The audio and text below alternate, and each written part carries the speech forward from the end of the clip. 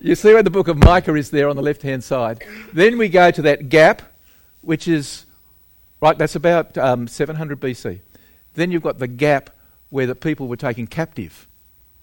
And they were away, and then they came back to the land. Hold on. And then on your left-hand side, we go over right towards where the cross is. The cross is the time of Christ. Just before that is where the book of Malachi is. And so it goes with Ezra and Nehemiah and then Malachi. In that plan, they've put Malachi before Ezra and Nehemiah, or between them. There's a bit of argument about that, but most probably Malachi came after Ezra and Nehemiah. And so it's Malachi we're going to be looking at. Got that? Page numbers open? Then let me pray, because now I'm going to start. All right, Heavenly Father, we do thank you that you are our Heavenly Father and you call us to know you and to love you and to serve you. And Father, you've given us your word to guide us and to lead us. And I pray that this morning you would take me and use me, that your word may come to us. And please open up our hearts and minds to respond to you with love and obedience for the glory of your name. Amen. Well, the picture was that after Nehemiah, he went back to Assyria, and then when he returned, he found things had happened that weren't supposed to happen. Israel had gone through a great spiritual revival. We'll see that in a few moments. But the whole nation had slipped away. It was 15 years after the revival, and they had slipped away from their heart worship of God. They had coasted and compromised with the world around them. So easy for us to do that, isn't it? And our nation has done that. In doing that, the priests had watered down God's word. They still had their religion, but had become a sham. Outward performance, but inward emptiness. So these 5 verses hit at the core of life. Who God is and who we've been made for. They give us these 5 verses give us the opportunity to examine our own being. Whose we are, or whose are we? Good question. That which controls your life will be a demonstration of your priorities. So as I said before, 300 years after Micah, we come into Malachi. The word Malachi means messenger. He probably was alive during the time of that revival, which started on the 8th of October, 445 BC, under Ezra and Nehemiah. And it lasted. It lasted for quite some time. If you read Nehemiah chapter 8, it's an exciting chapter. You ought to go home and read it, just to get the background. But the people afterwards didn't see what Ezekiel had promised. The promised king hasn't come. Jerusalem hadn't become the city of the great king. They had quickly lost a vital faith in God. And so by 430 years, about 15 years after the revival, Malachi writes this letter. There's just one question in the passage. The Israelites' question of God, how have you loved us? I want you to reflect on that and your heart's response to it.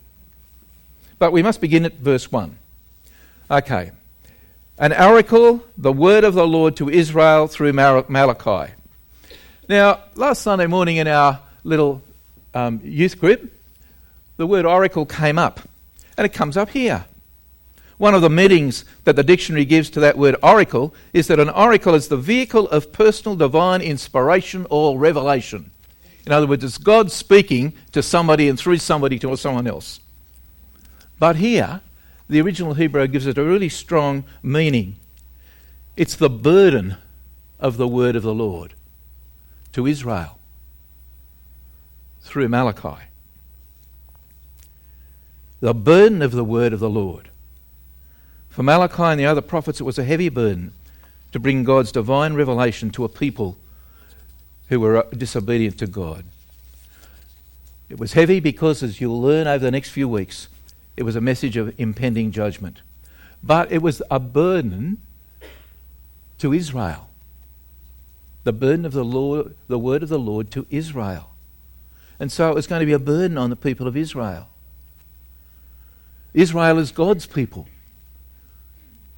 And God's people right throughout history at different times need to come under that burden of the Word of God, and it can apply to you and me. We need to pray for our ministers as they prepare, that they will walk the straight line, that they will be obedient to God in the prayer and preparation and preaching of His Word. Please do that. Please do that. But let me ask you, what does the Word of the Lord mean to you? In your mind, in your heart, in your soul. What does it mean to you? Israel had compromised obedience to God's Word. They had slipped into patterns of behaviour of the world around them, and their priests were leading them astray, not being obedient to their calling. So what does the Word of the Lord mean to you?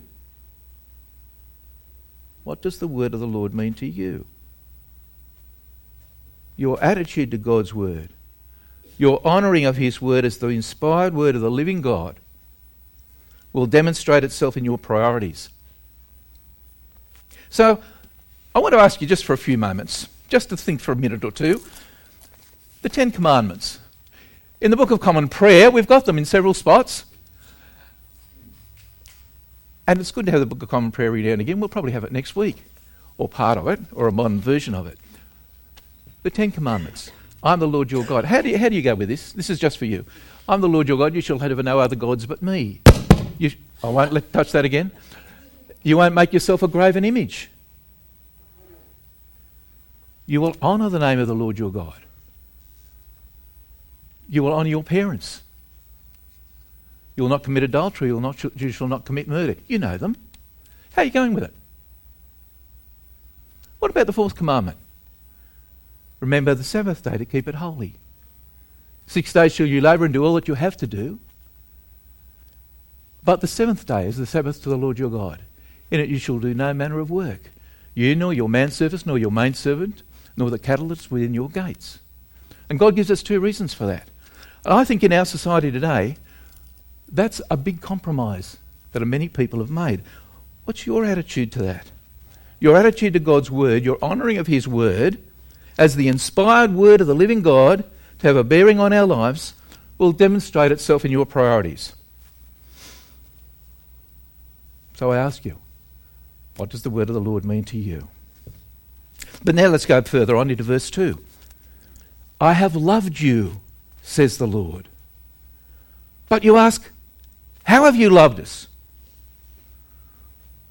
God answers, was not Esau Jacob's brother? The Lord says.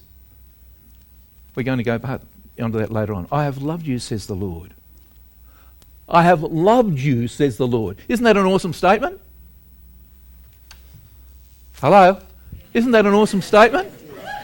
I'm glad you're awake. It is an awesome statement. It's a powerful statement. I have loved you. What an amazing statement from the Almighty God, the King of the universe, that He loves you with a special love. A unique love for His people. God had set His special love on those He had chosen to be His own. It's called God's electing love. Israel was those people. And yet they'd wandered far away from God. They'd taken Him for granted. They'd slipped away from that close, loving relationship with God. A relationship that He had made with them. And He had called them into that covenant relationship where He said, I'll be your God and you'll be my people. So my Christian friend, are you enjoying your loving relationship with the living God? Are you enjoying it?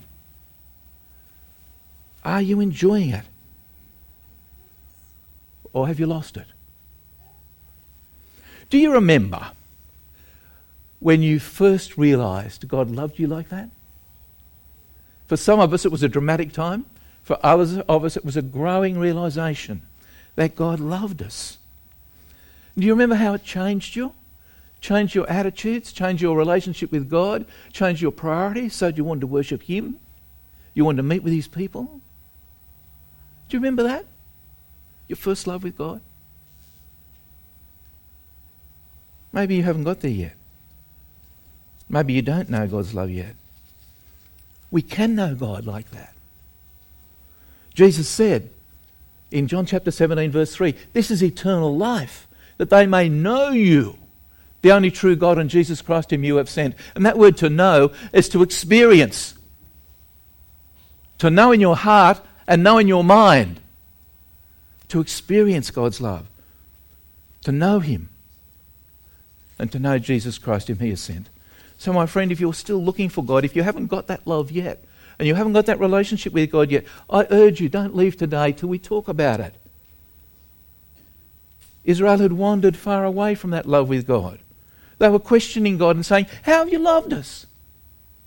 Now you and I know, as we look back in the Bible, if we look back at that plan of that history, we'd know that way back from Adam and Eve, God then selected a people and came to Abraham, and then he made a great promise with Abraham, and then he fulfilled his promise through Abraham, Isaac and Jacob and so on.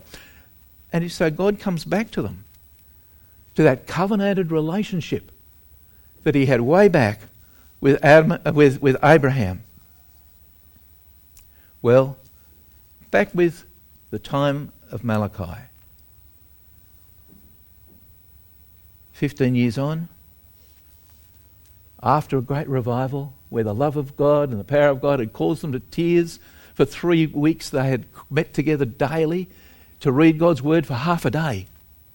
We read it for an hour, and we're fed up, but half a day, and they couldn't have enough. And they were told to stop crying, to rejoice,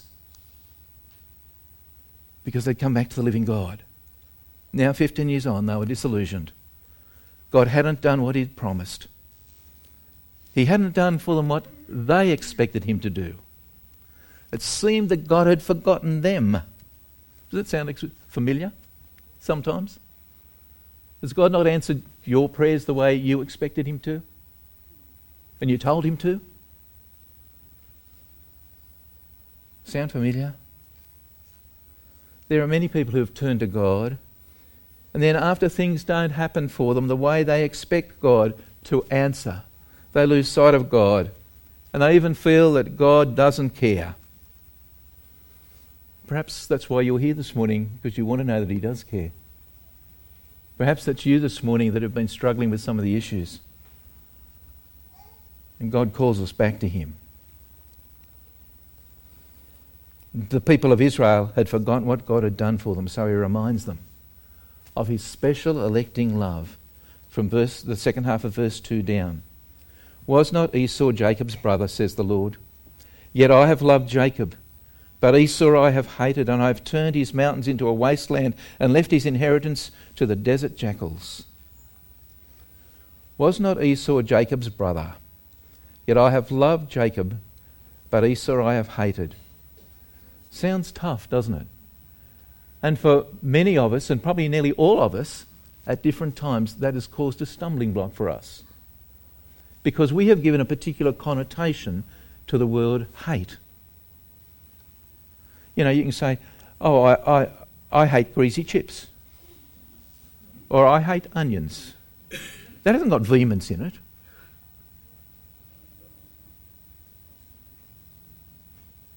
The word hated here in this passage, and where Jesus also uses the same word, does not mean to despise or to judge as we would use the word.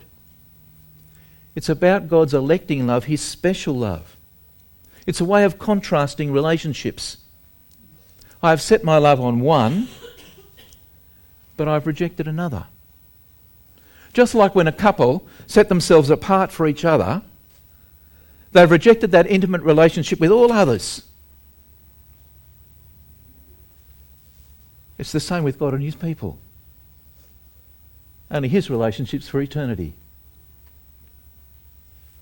Do you see the difference? When we set ourselves apart for someone, we have elected and chosen to have that person as our partner. It's like that with God with us.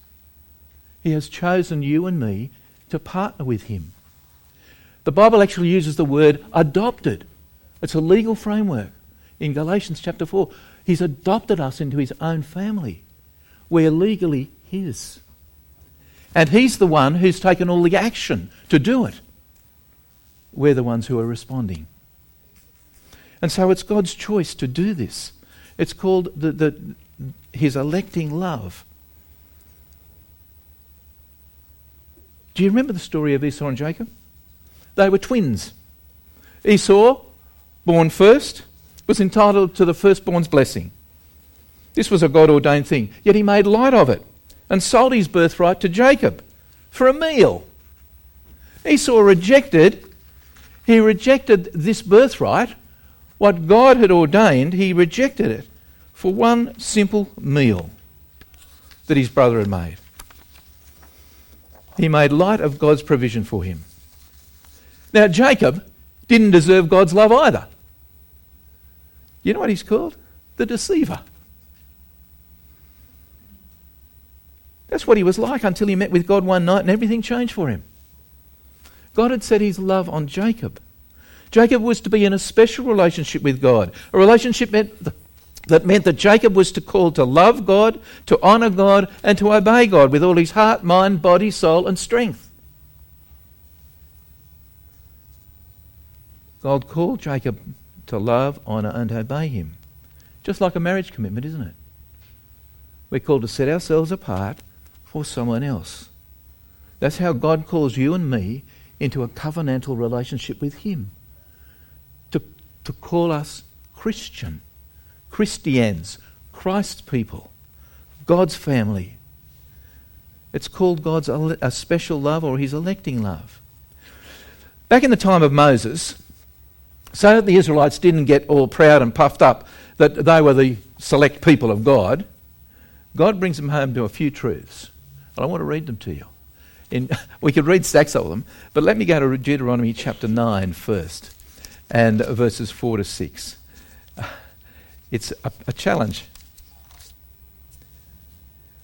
After the Lord your God has driven them out, that's the enemies out before you, do not say to yourselves, the Lord has brought me here to take possession of this land because of my righteousness.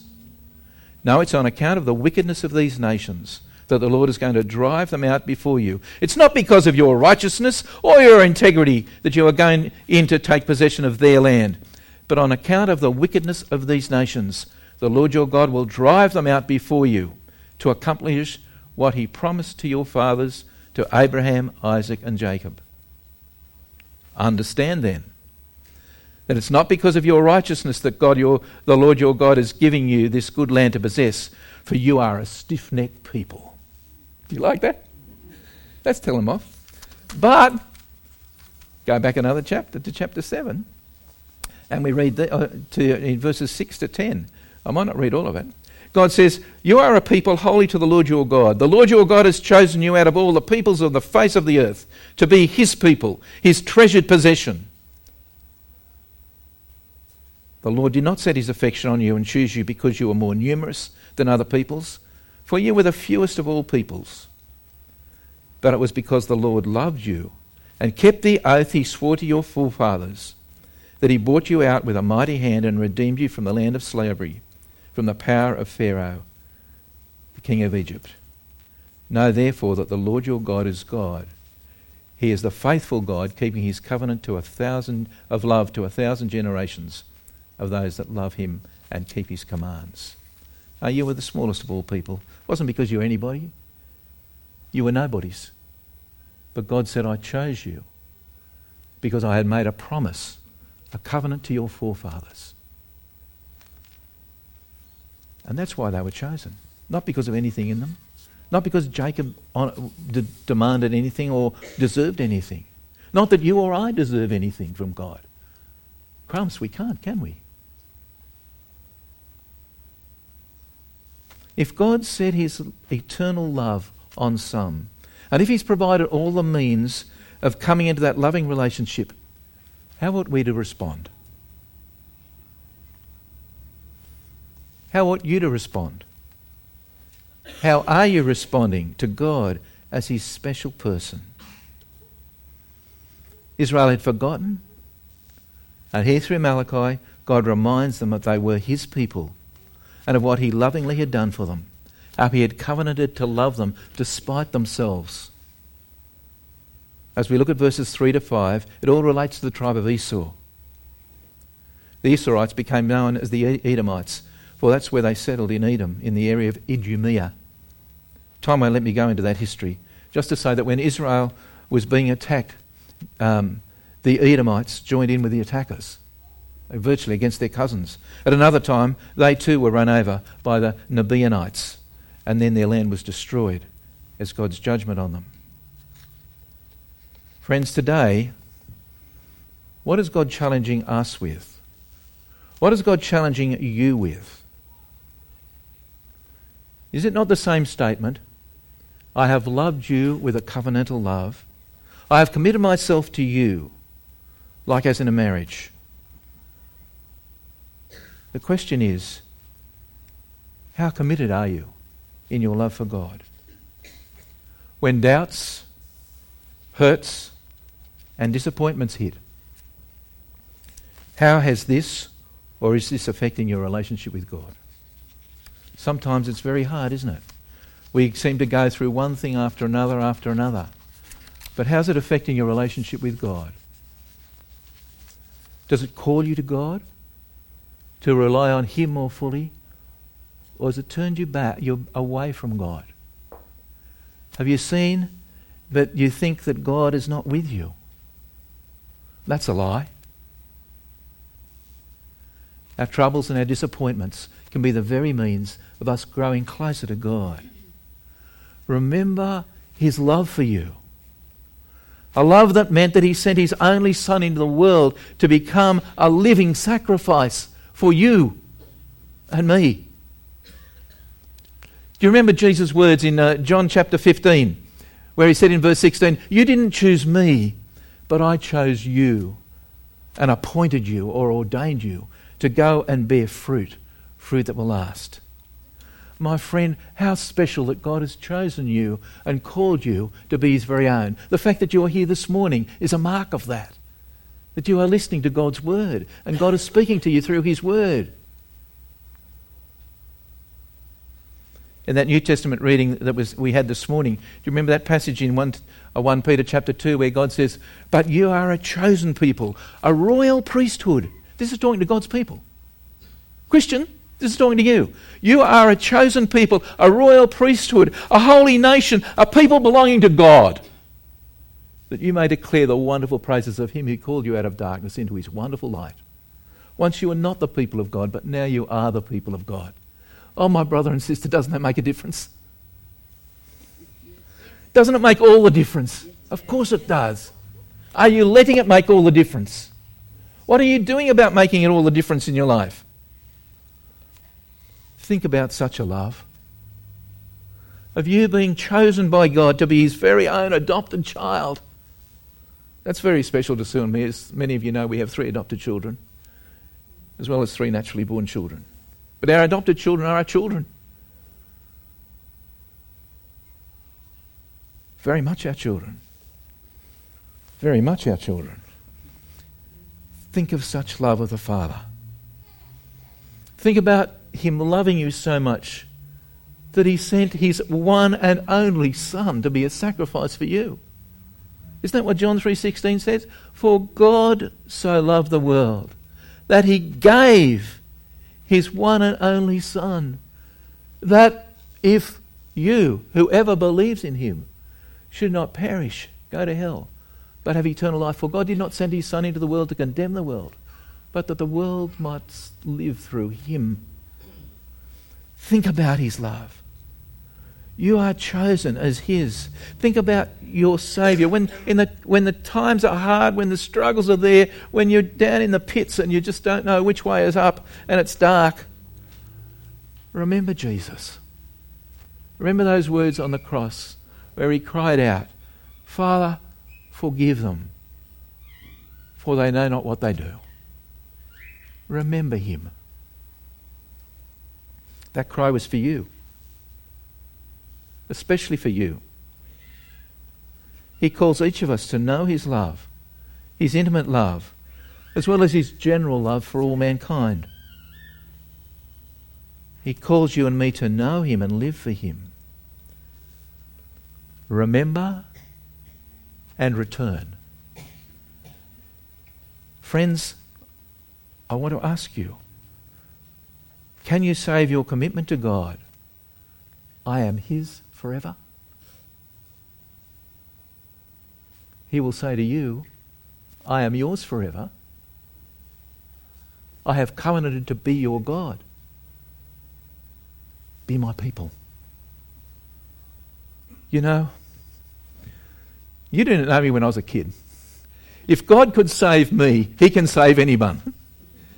If you wonder if God could ever save you, don't doubt it. Look at Cornford. If you saw him when he was a kid and you knew him in his early teenage years, you would say, wow, if God could save him. You know, there's a guy over here in Jamboree called Ray Swan. Ray was in the same year as me at school, and he left school just before I became a Christian. And when I came down to your Alvin Park, he heard that Cornford became a Christian. He just laughed. Because he realised that God could do anything. Ask Ray Swan. God says, I have loved you. I have loved you. Let me pray. Oh, Heavenly Father, I thank you that in these little 5 verses this morning you take us to the core of our being, of whose we are, or whose are we. Help us to reflect on those words that I have loved you. Your words to us, each one. And as we go out of here this morning, encourage us and bless us to move our feet in the path that you want for us, just one step at a time. And help us to cling to you, to hold on to you, to pray to you, to learn from you as we walk one day at a time for the glory of your name. Amen.